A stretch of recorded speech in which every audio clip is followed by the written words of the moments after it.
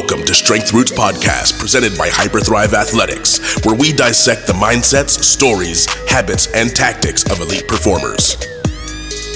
Strength Roots Podcast, the growth starts here.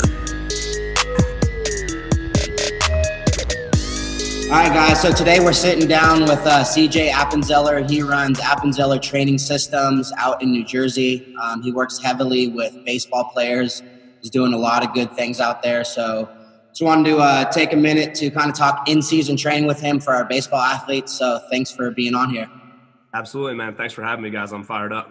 So first thing I kind of want to dig into is just kind of like the big rocks that you're looking to hit as far as weight room work in season. Yep. Some things that you may be trying to stay away from. And if you want to split this up into position players versus pitchers, we can do that as well. Or we can just kind of cover a general broad description of what you're looking to accomplish. Yeah, I mean, number one, like in season for me, the goal is to do no harm, right? That's the goal all year round. But more so than any other time of the year is like, hey, our weight room work, our work in the gym can't take away from competition practice and skill development, right? So for me, exercises that minimize eccentric stress is huge. Exercises that are familiar to the athlete and in familiar ranges of motion are huge. And anything that we can do to move them on the opposite side of the absolute strength, absolute speed continuum is important as well.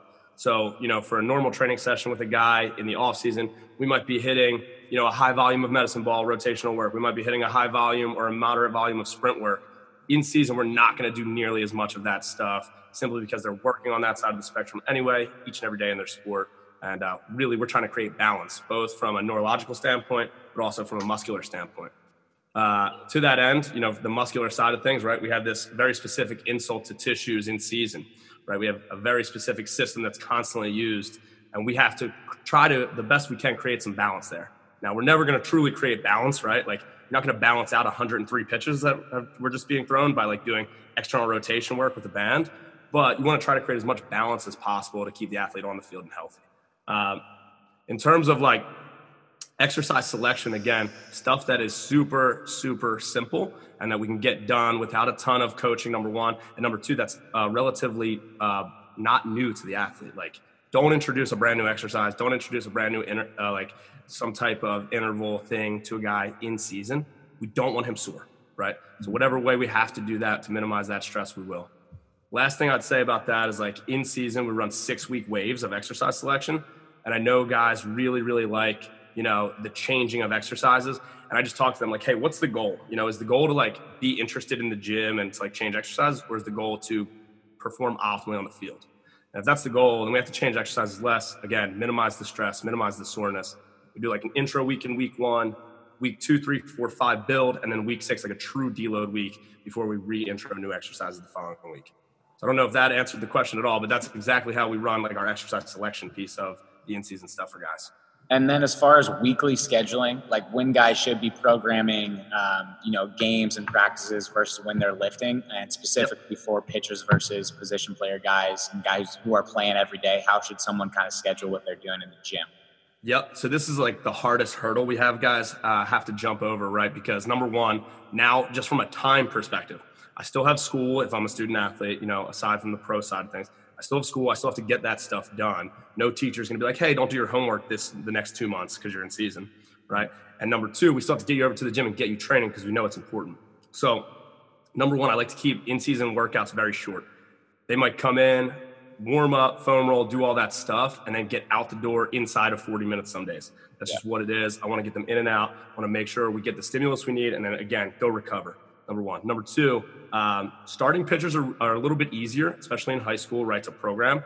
Want to consolidate stressors as much as possible. So either the night they threw or the very next day, we want to get them going.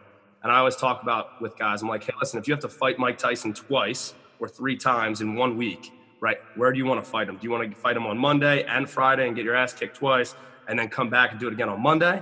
Or do you want to just fight him Monday night, Monday morning, and then, hey, wait until next Monday to go again? Right. So for me, I want to consolidate those stressors as much as possible. Position guys, a little different. Obviously, guys are playing every day. So for me, there's 2 things. Number one, I want to provide as much structure as possible.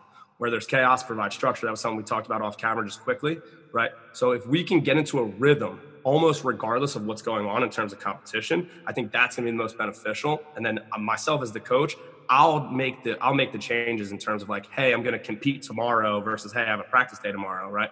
I'll make the changes to the program that are necessary, but I want to provide as much structure as possible. So we try to get guys in 2 days a week at a minimum. A lot of guys love Sunday mornings because in Jersey, for whatever reason, about like 75% of the teams don't practice on Sundays. So we like to use that time to get in here and get one of their workouts in. And then their second workout is going to be Tuesday or Wednesday night, depending on, again, competition schedule. But provide as much structure as possible, try to get them in a rhythm of it. So if we are getting sore, hey, at least we're in the soreness rhythm and we know when we're going to be sore and when we can optimize that and, go from there. Yeah, I think structure is huge. A lot of guys, or some guys get into the rut, it's like they'll have a little bit of flexibility one week and then the next week gets super heavy. So they might not work out for a week and a half in between, sessions. And that's where it can get a little tricky. And, obviously a lot of soreness comes in and on-field performance gets damaged a little bit. So for sure. Kind of, now transitioning a little bit more to the nutrition side of stuff. Yeah. Preaching preparation is a huge thing for us with our athletes, and making sure guys are prepared, because it's when they walk out of the door without a plan is the times where crap happens, as far as nutrition side of stuff. So talking a little bit about habits or preparation, what are kind of some of the tips that you're giving your guys to stay on track? Yeah. So number one, I think driving home the message that this will make a difference. Right? Because guys think they can eat whatever. And part of that is their teammates eat whatever. And I always say, well, that's great. All of your teammates aren't going to play Division I sports. All of your teammates aren't going to be pro athletes, right? You have to, if you want to reach that level, and you have to act like you want to reach that level. You have to act like you're already there. So preparation is key, right? We have all of our guys buy thermos food jars, which are awesome. Amazon, they're $21, okay? I have all of our guys take their school lunch in there. And for most of these guys, we're recommending Monster Mash at some level for their school lunch, which is essentially white rice, red meat, some spinach, some grass-fed butter, throw it in there, right? Again, we talk to these guys about being prepared on their day off. Whatever their day off is of that week, well, guess what? Your best workout, the most important workout, so to speak, that you could do is prepare your food. Especially for my pitchers later in the season, right? The number one cause of inconsistent pitching velocity is trying to pitch in a caloric deficit. So not only is this going to make a direct impact on how you feel, how you think, how you optimize your training and competition, but it can also directly impact your velocity on the mound. And all of a sudden guys are listening, right? They're like, oh, wait a second. I can't have my velo drop off. I'll make it happen. So recommend that. We do recommend post-workout shakes and things like that. And I drive home the idea that training is obviously working out, but so is competing, right? So, because so many guys miss that. They're like, oh, I come off the baseball field, it feels different than when I come off, the training floor. Well, both are equally taxing in different ways, and we have to refuel after. So we have guys do post-workout shakes, and I know, one of the big things people ask me is what's the most important thing they can do after an outing for a pitcher? Well, dude, I think eating a perfect meal, drinking a post-workout shake, and maybe restoring some range of motion is probably the most important thing. So, that's how we're getting these guys going. Driving home how important it is, number one. Number two, making sure they find time to prepare their meals each and every day. And then number three, bringing a really good school lunch that's high level and treating yourself like a high level athlete, even though you're not there quite yet. Yeah, I love that Monster Mash concept. And it's so easy for an athlete. If you have a crock pot, you throw all of those ingredients in there together. It takes you 10 minutes to prepare, and it's done immediately for you. And it's delicious. It's not it's not even like you're missing anything, Yeah. So you started to kind of talk about it a little bit. Obviously, nutrition plays a big role in, post-throw routine. So talking specifically pitchers, let's say a guy maybe threw 3+ innings.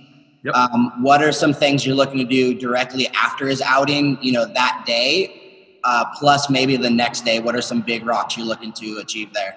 Yeah, so as soon as a guy comes off the slope, I think the norm, so to speak, is to run pulls, do a ton of band exercises.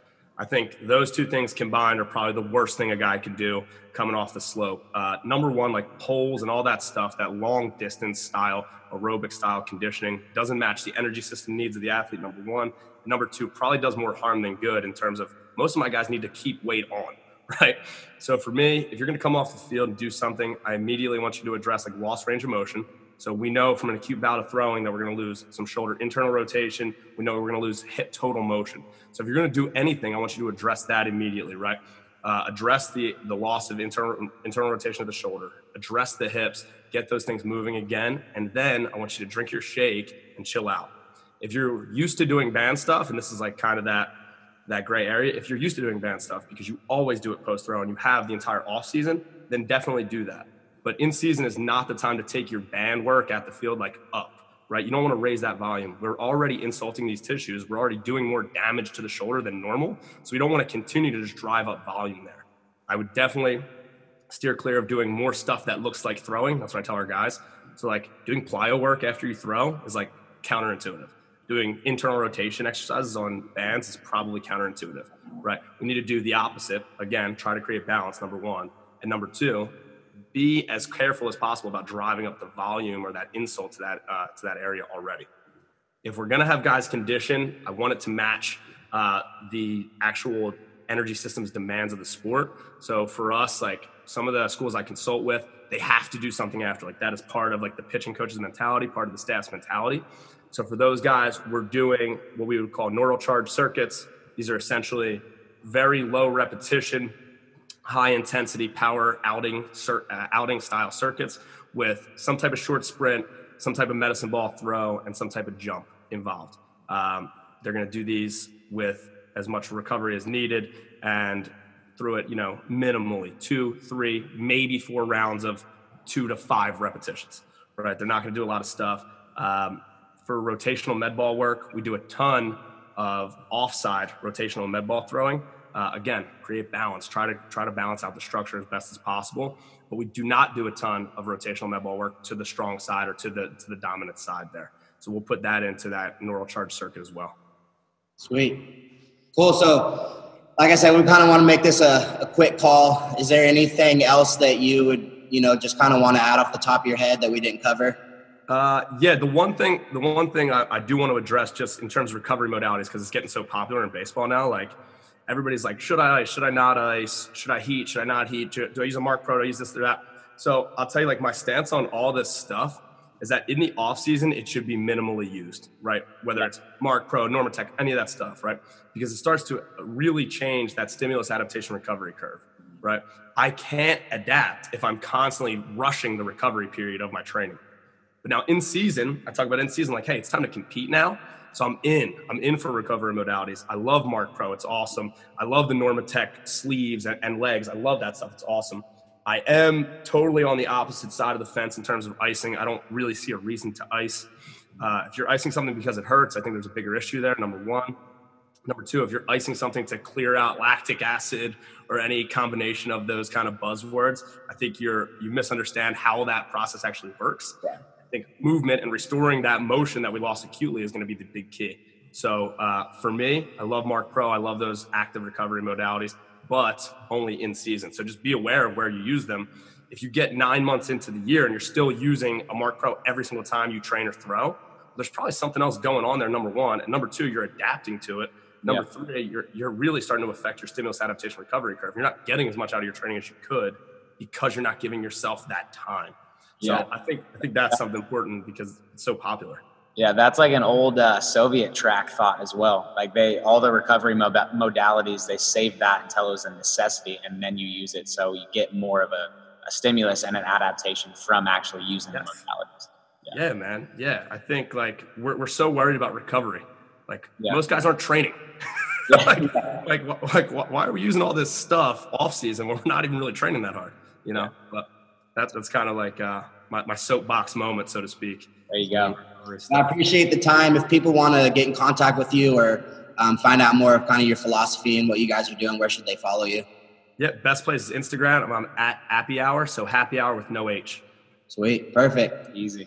All right, guys. Well, thanks for the time. Hopefully you got some value from this, and stay focused even though we're in season. Later. Strength Roots Podcast. The growth starts here.